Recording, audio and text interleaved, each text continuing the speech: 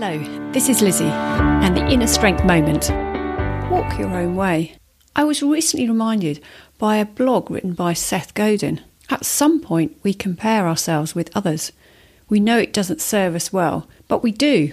When we do, it's good to be sure that people we compare ourselves with and then try and emulate or keep up with share our same or similar goals and values.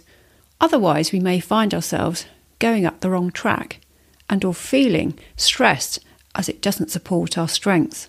Are you seeking to go up your own garden path or that of the Joneses?